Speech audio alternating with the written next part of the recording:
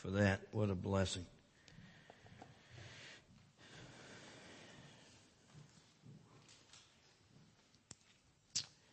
Let's pray for some folks today, and I know we always do, but let's be especially in prayer for Wendell Robinson. Know that he had a stroke this week. Fortunately, God spared him. Didn't have much damage at all, just a little weakness in his legs. But he's home recovering. He's still certainly not near where he would like to be, and of course he's not here, and that he's not feeling well if he's not at church. So let's pray for Wendell, and also Mr. Joe McKenzie. He's had a difficult last 24 hours, and we do want to pray for him, and also Miss Adeline and those who sit with him, and Sandra and the family, and there are lots of others, but those two come to my mind today, and as we pray. Can we do that? Father, we thank you for being the God who hears us, the God who answers us. God, we've mentioned two very special people this morning, Wendell Robinson and Joe McKenzie. We pray for these two men. Lord, we pray for healing in their bodies. We pray, God, for strength in their bodies. We pray, Lord, that you would continue to be with them, that you would watch, God, protect over them as they're at home. And Lord, protect them from any falls, protect them from harm, injury. And Lord, thank you for giving us the opportunity to pray for these folks, along with many others on our prayer list. There may even be some here this morning who are going through difficult situations and trying times, hard times. And I pray for them as well, oh God, that you would speak to their hearts. Father, remind us of the Lord's Prayer, the model prayer that you taught your disciples many years ago, as we bow and pray that together. Our Father, who art in heaven,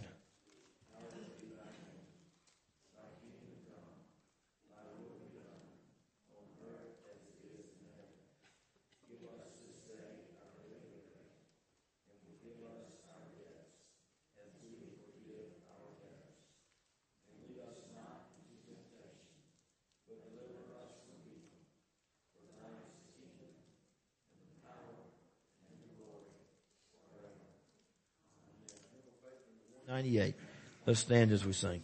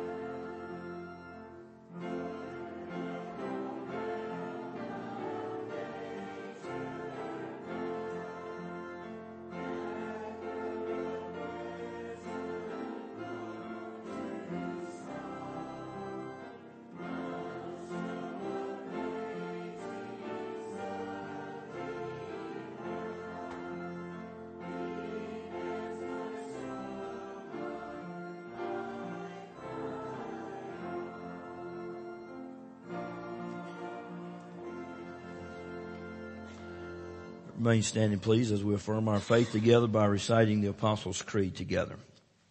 I believe in God the Father Almighty, maker of heaven and earth, and in Jesus Christ, his only Son, our Lord, who was conceived by the Holy Ghost, born of the Virgin Mary, suffered under Pontius Pilate, was crucified, dead, and buried. He descended into hell. The third day he rose again from the dead. He ascended into heaven and sitteth on the right hand of God the Father Almighty.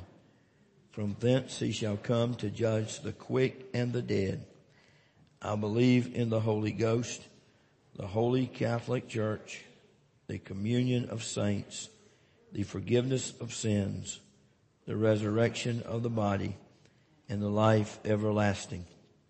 Amen.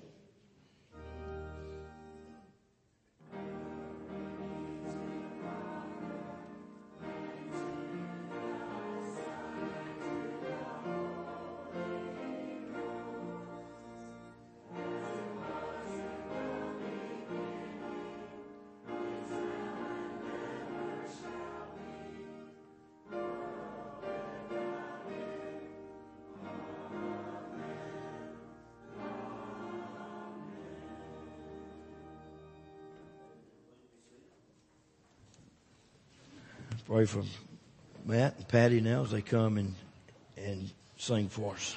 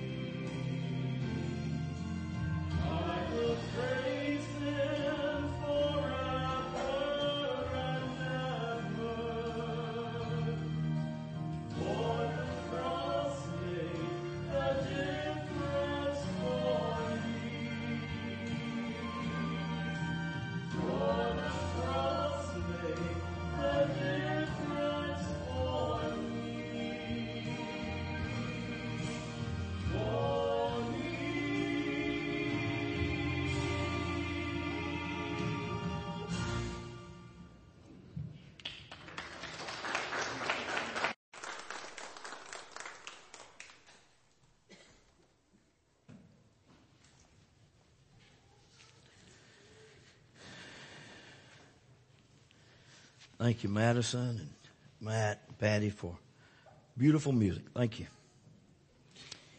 Well, let's see if we can cover these last 4 points right quick before we get to the table this morning. And the cross certainly does make a difference. Last week we looked at the first 3 sayings from the cross. And like I said, I want to finish these last 4 this morning. It won't take too long to do that. We'll get through them pretty quickly. But remember last week we said the first thing Jesus said, Father, forgive them, for they do not know what they are doing. And then he said to the thief, you remember 2 thieves were there, one on each side of Jesus, and he said to one of them, today you will be with me in paradise. And then thirdly he said, woman, behold your son, Jesus speaking to Mary. And then he turns and he says to John, behold your mother.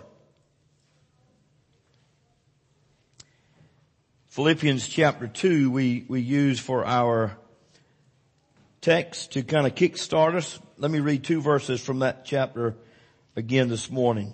Philippians 2, 7 and 8. Talking about Jesus. But made himself nothing, taking the very nature of a servant, being made in human likeness, just like you and just like me. In verse 8, and being found in appearance as a man. Look what he did. He humbled himself. He became obedient to death. Not just an ordinary death, even death on a cross. The wonderful, marvelous Word of God. Lord, thank you for your word. Now as we look at these last sayings from the cross, may we be reminded that, Lord, these things really happened. Jesus was really crucified. Jesus really said these things from the cross. It's not some fairy tale. It's real.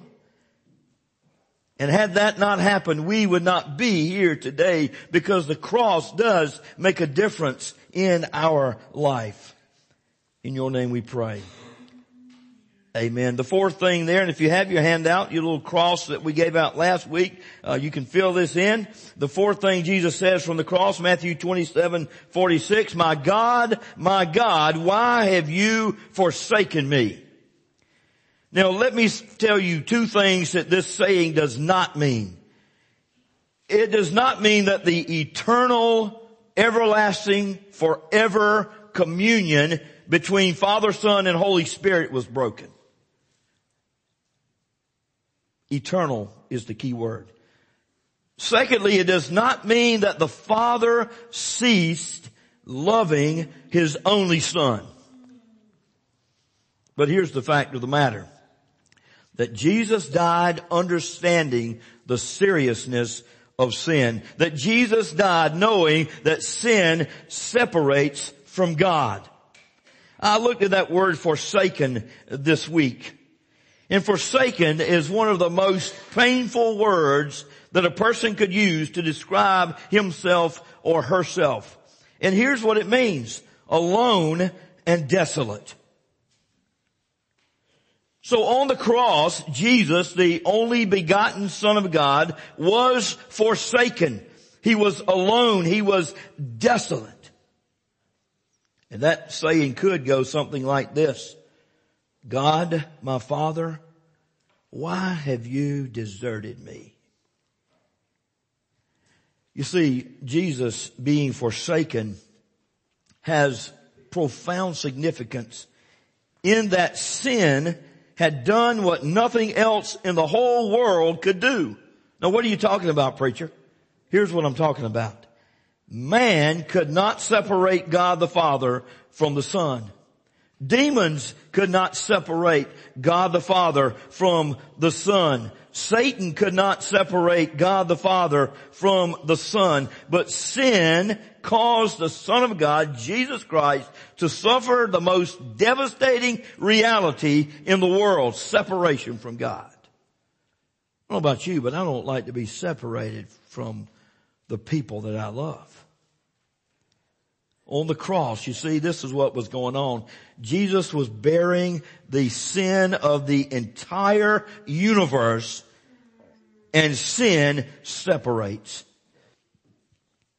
At this point, Jesus reached the climax of his suffering. The soldiers had mocked him.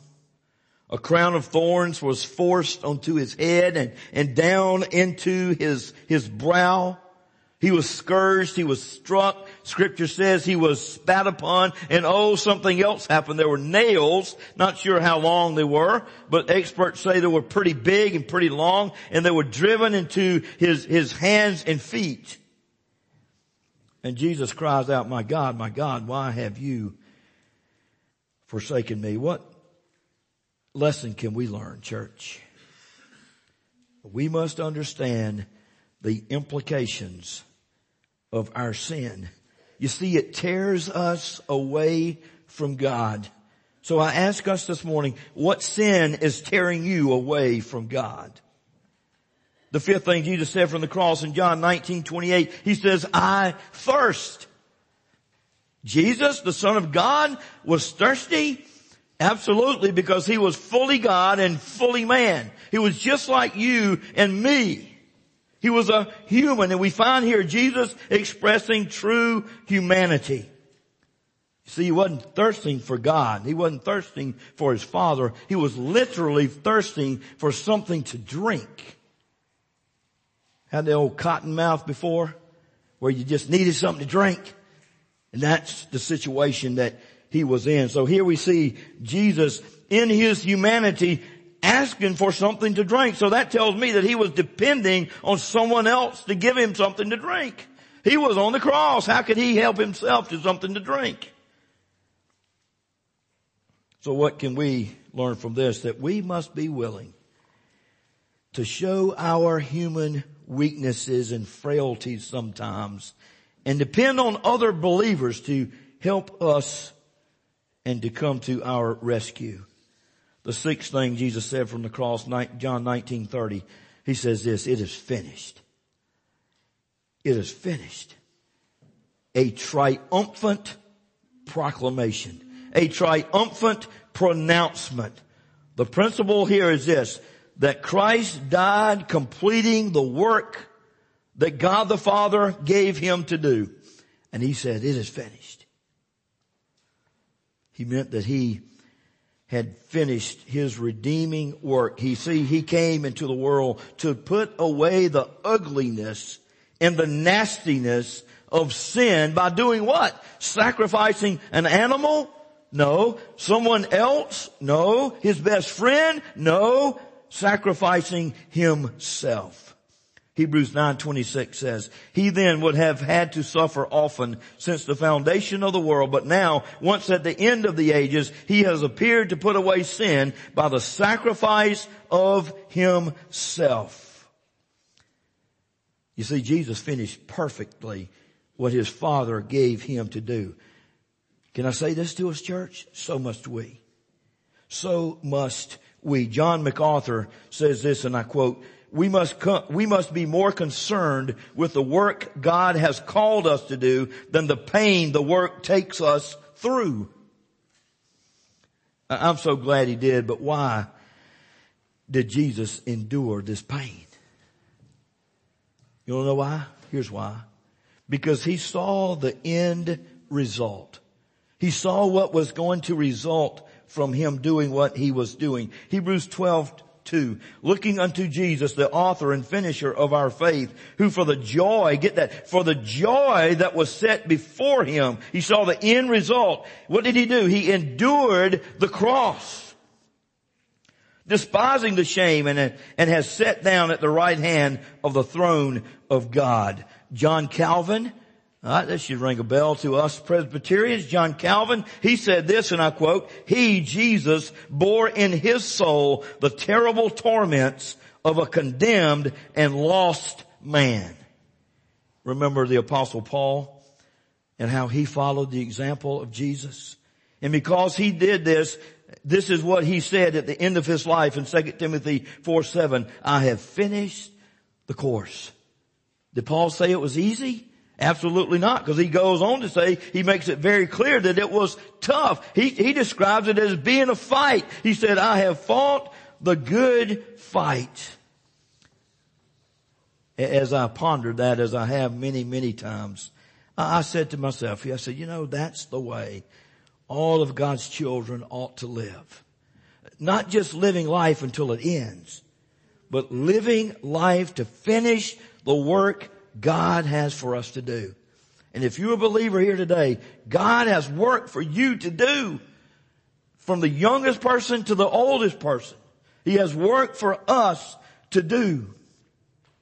And then the seventh thing He said from the cross.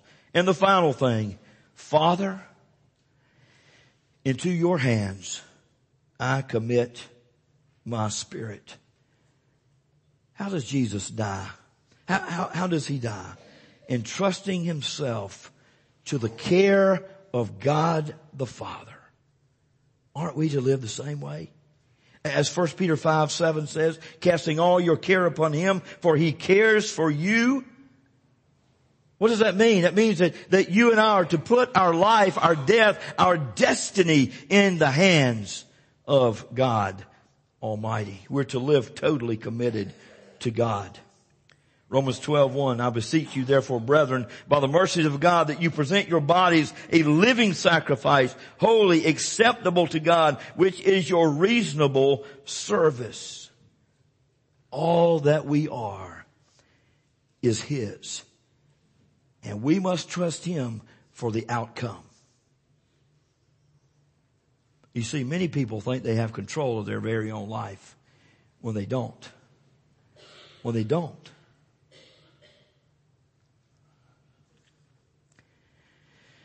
You see, Jesus lived a perfect life and Jesus died a perfect death.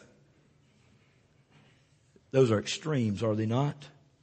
But they're examples for us. So the last words of Jesus, which came as He hung on the cross, summed up the greatest elements of life. And we are to forgive those who sin against us. We are to give the truth to those who are lost. We're to love selflessly and show compassion to others. We're to understand the serious implications of sin. We're to admit our weaknesses and allow others to help meet our needs. We're to finish the work God gives us to do. And lastly, we're to rest assuredly in the hands of a caring God whose promises are true. So as we come to the table this morning, Scripture tells us very clearly that we must come as sinless as we can be. It tells us that we are to examine ourselves. And as our elders make